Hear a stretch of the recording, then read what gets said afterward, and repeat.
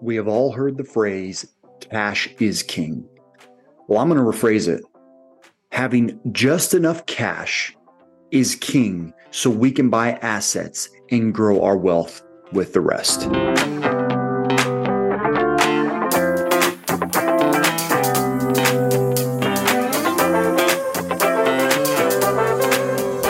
What's up, retirees and pre-retirees? Welcome back to the Functional Retirement Podcast, where we get technical about your wealth, philosophical about your purpose, and inspirational about your fitness. I'm your host, Thatcher Taylor, and I harp on all of my clients about cash. Not too much, not too little, just the right amount. So today, we're talking all things emergency fund and sinking fund, I suppose.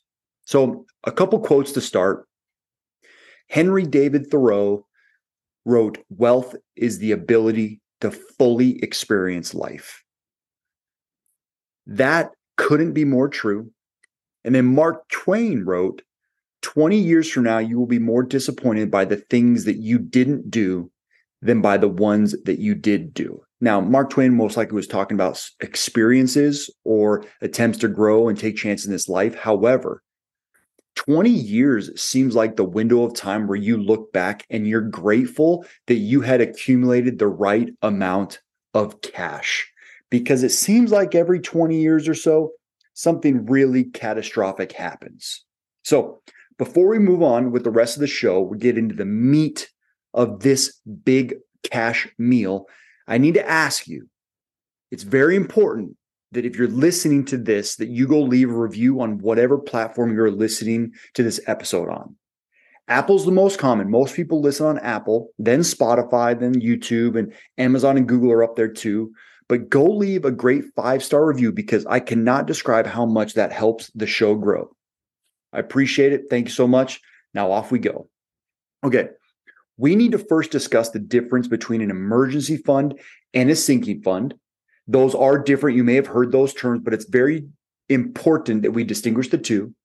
And then throughout this podcast, we're going to actually get to describing the situations where you may need cash, but we're also going to work through the flow chart of how you get to how much cash you need. So you can leave here with something actual. You can leave thinking about how to review your cash situation now and how to make sure you're not putting too much cash away. Because again, we want to invest the rest. You need to invest the rest. You need to buy assets. You need to grow. You need to build wealth. Because remember, Henry David Thoreau, wealth is the ability to fully experience life. And if you are cash poor, you didn't prepare properly, when something catastrophic happens, usually out of your control, you do not want to have to worry.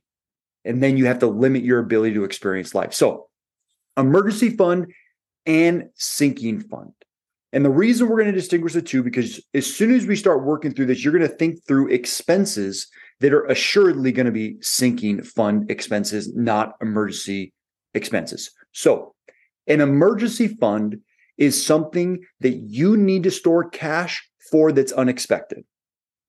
You can maybe think through it, maybe like a job loss, but it's usually the timing of that is unexpected.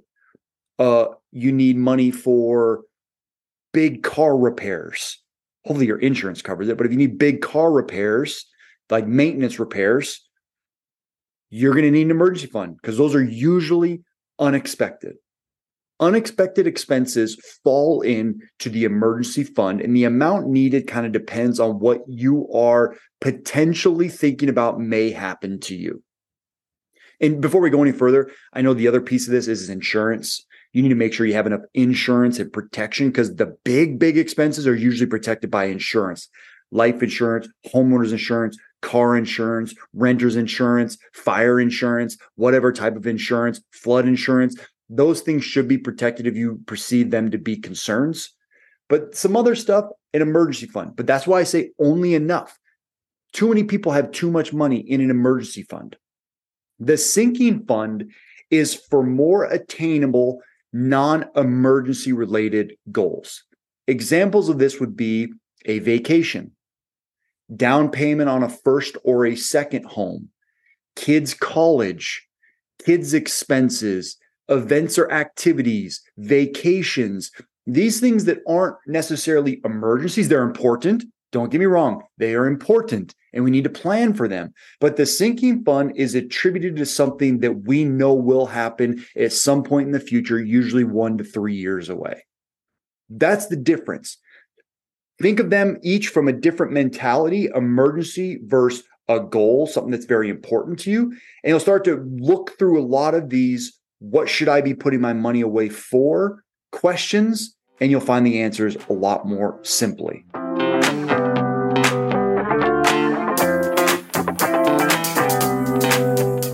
The main reasons to distinguish these are twofold.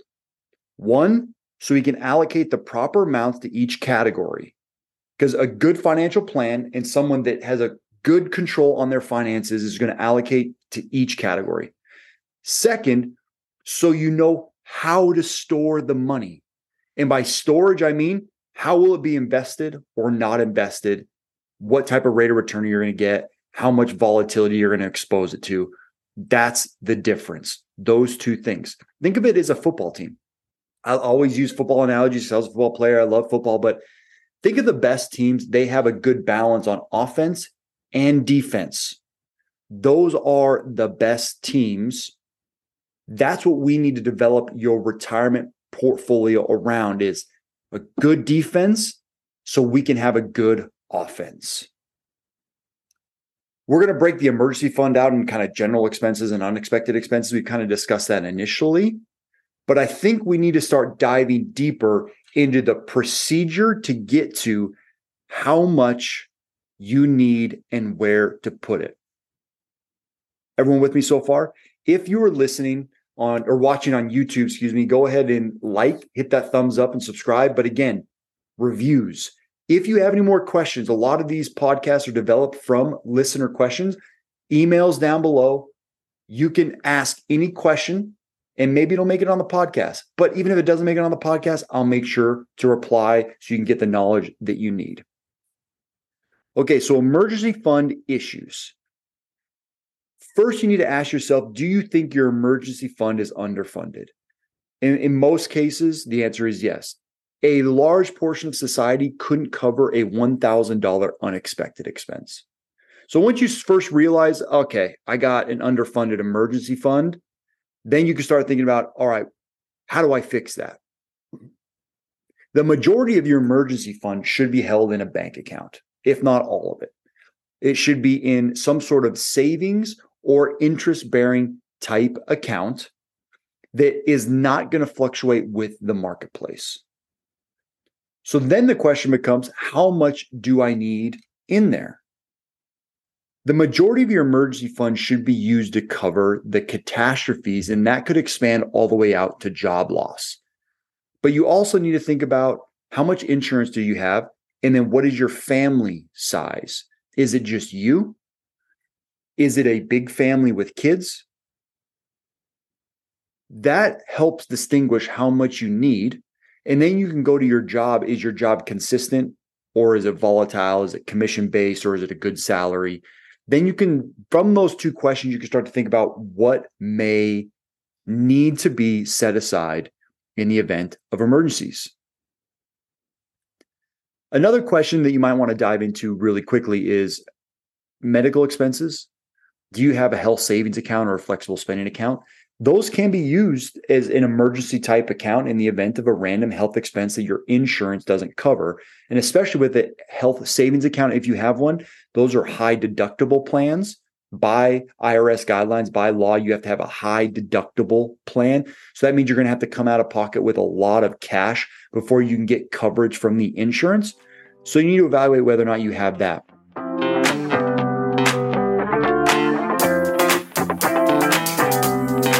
So let's go over some general issues that we can use to distinguish how much money we need in an emergency fund. Let's put the sinking fund to the side for a minute. I think the first place you need to go is you need to review your monthly expenses. As always, it's somewhat of a budget. Maybe not a budget in the sense of we're going to restrict everything, but I think it's a budget to understand how much you're spending, which is one of the most valuable pieces of a budget. If you're spending unknowingly how much is going out of your account, you're going to set yourself up for difficult times in the future. So what you need to do is you need to sit down and evaluate how much you think you need to live. Because again, this is an emergency. So when something bad happens, you might have to cut some corners if you're not prepared properly. So let's say it costs you $5,000 a month. And let's say you're single.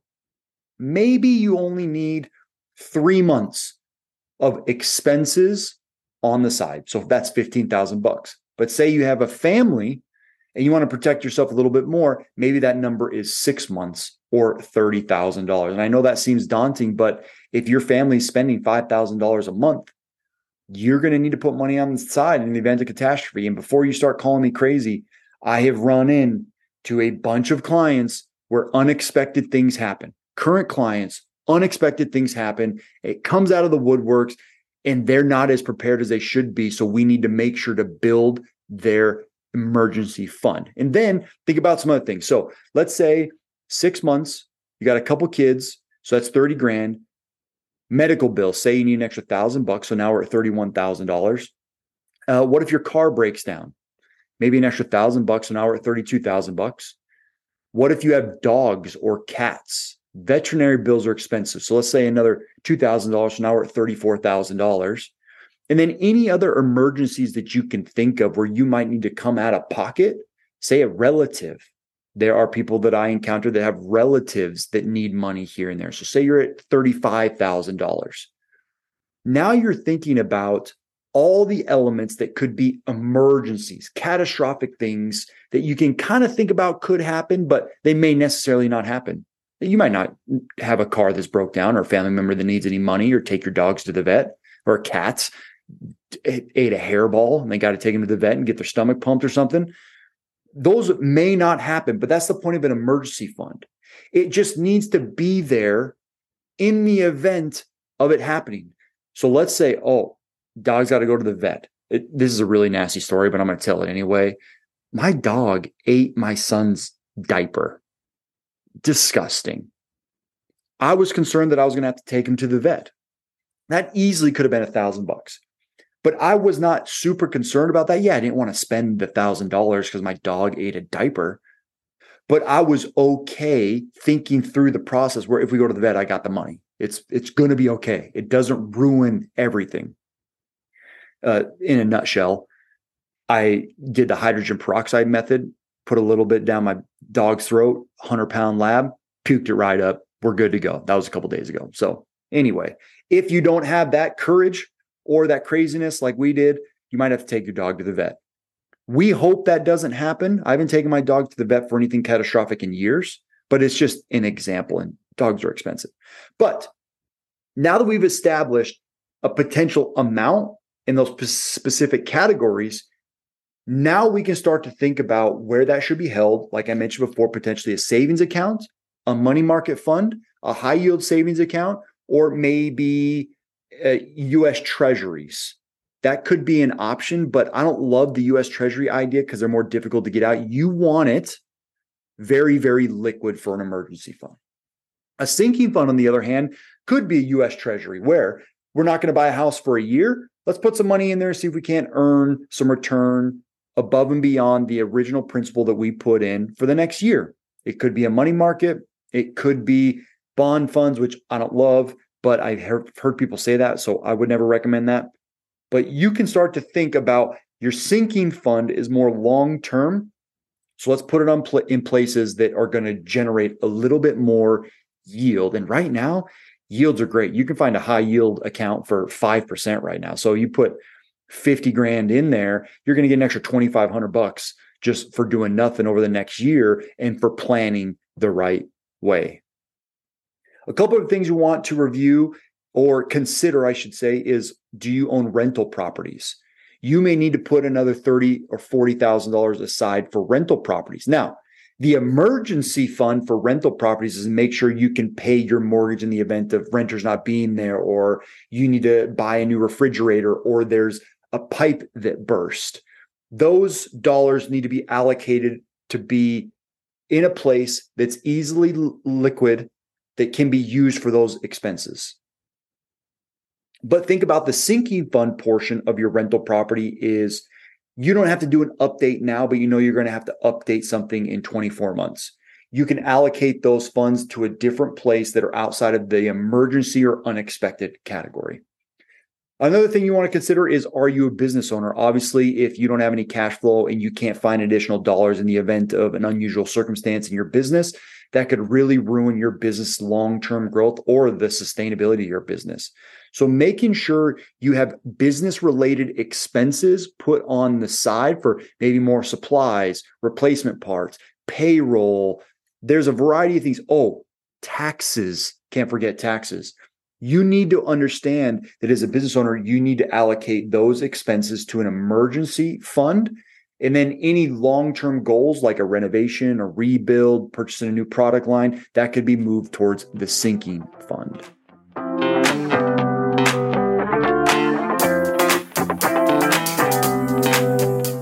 One thing I want to discuss is what to do about debt.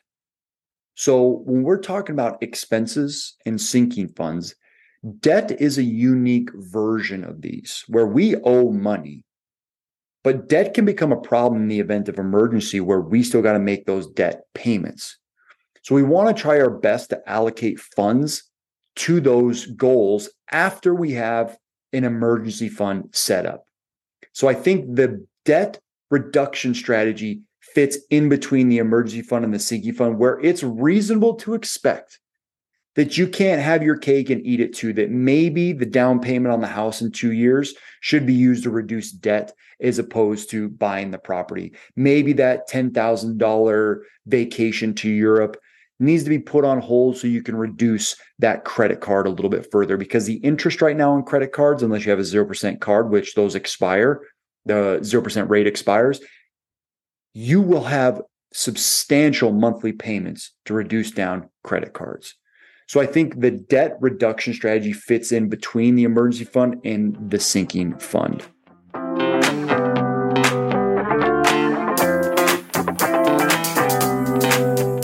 So let's use a couple examples. One example is 2008 and 2009. This example directly correlates to if you're a pre-retiree and a retiree. 2008 and 2009 and even 2010 was a very difficult 24-month stretch for the marketplace. And what happened to a lot of baby boomers or people that were coming into retirement is a lot of their money was invested in the marketplace and a lot of their assets lost value. So they were having to sell assets at 50 cents on the dollar to meet their monthly or annual spending needs. This is where you heard a lot of the stories. Oh, my retirement was ruined due to the housing market. Or some people, they really took advantage of that market. Most people took advantage of that marketplace because they had money prepared and ready to go on the side. In addition, other people that survived the market had money or cash set aside to give their assets time to come back. What if you needed $50,000 of income going into retirement and your assets dropped?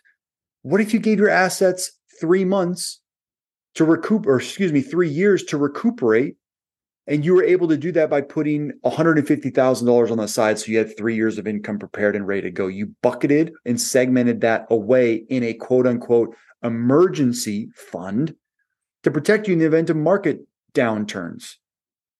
That's a great way to use an emergency fund in a real world situation. This happened in 2020 with COVID. 2022 was a terrible year for the marketplace. There are periods of time where you may need that money. Now, that's more of an elaborate income distribution strategy, but that can be the same, because what happens in market downturns for younger individuals in their high earning years? Job loss. Job loss happens in very difficult economic times. The only way to protect yourself or buy time to find a new job or get you back on your feet is to have money set aside. What if you want to buy a vacation home or a second home? You need that down payment. You don't want that down payment invested in the S&P 500 because of the volatility. You put $50,000 in a place where you think it's going to turn into a little bit more, but let's say it turns into 40, you just lost $10,000 of a down payment on your new property, which could delay your goals. You want to make sure that that money is invested a little bit differently. Again, it may be a high yield account. To be honest, it's probably a high yield account. That's not a recommendation, but it's the idea that you can put your $50,000 in a place where in 2 years you can still access $50,000 and maybe a little bit more. You got to look at your emergency fund and sinking fund from two different lenses: before retirement and after retirement. The design of these two is completely different because the goals are different. For example, if you retire at 65 and you do not have a job anymore and you're distributing assets to meet your income needs, anything above Social Security or pensions or any fixed income sources, having a 6-month emergency fund isn't as valuable as maybe a 3-year emergency fund. Whereas pre-retirement, if you're 46, I'm just throwing a round number, say you're 53, whatever number you want to choose, and you lose your job, you still have personal capital. You still have the ability to go earn more money. So maybe you don't need 3 years of expenses. Maybe you just need 6 months to a year to find a new job, or the market isn't catastrophic. You just had some sort of layoffs in your company. So the design of these is different. The goals of these are different. You're still accumulating, you're wanting to invest more, which is the big piece of this puzzle. Cash doesn't build wealth. It protects it. A sinking fund doesn't build wealth. It protects it. It's a goals-based mentality. The reason we have these protection accounts is so that we can invest and let those invested assets grow over long periods of time. You do not want to continue to access invested assets to meet short-term obligations because the real growth takes time. Compounding doesn't happen until the back end.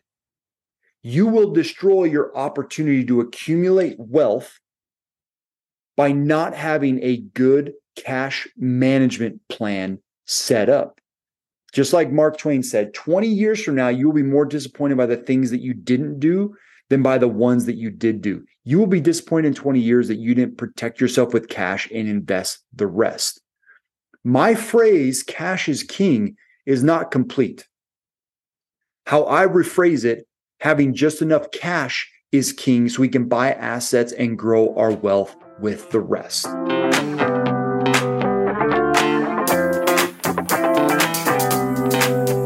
So if you make a certain amount of money and you have a cash fund, say you have $50,000 set up and ready to go to protect you in the event of catastrophe, and you have an excess of $2,000 or $3,000 per month, now you have the ability to invest $2,000 or $3,000 per month on an ongoing basis to start to accumulate assets and prepare for your future and achieve your goals. Because the only way to do that, achieve your goals, is to accumulate assets that grow over long periods of time so they're there decades in the future.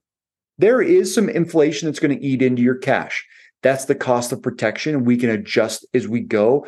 Cash savings or emergency savings should be evaluated at least on an annual basis. And you have to know that discipline is going to be your key element in this process, because it's going to be hard to watch $50,000, as an example, just sit there and maybe do nothing to make sure you're protected. But it's going to be a beautiful thing to watch as your assets accumulate because you're investing the rest, and it's getting high quality growth as long as you're using a high quality portfolio built to achieve your future goals. Cash is king only when you utilize it the right way. I hope this was helpful in distinguishing the difference between cash and sinking funds. And I really just wanted to emphasize the importance of doing this. There is no argument for not having any cash. There really isn't, because then that means the remaining of your assets are either one, not there. You don't have any additional assets. You don't have enough income to meet your needs, so you're just accumulating any debt. Or two, everything is invested in something that's going to have price fluctuation. You don't need to have all your money in cash. You just need to have a little bit of it. It could be as little as 1% of your assets in cash. You need $50,000 in cash, but you need $1 million. That's 5% in cash. That is not a terrible way to view all this, to make sure that you are protected and you can let that $1 million continue to grow. Because now if you have $1 million invested and you get 10%, Now you have 1.1 million. So the amount of cash you had goes down to what, 4%? Just rough math. Plan ahead, plan properly. Planning is the way to freedom. Thanks for listening again. I hope you like this. Make sure to leave a review. Send me any emails with any questions that you have, and make sure to stay tuned to next week. We may have a phenomenal guest. Thanks for listening, and thanks for watching. We'll see you next time.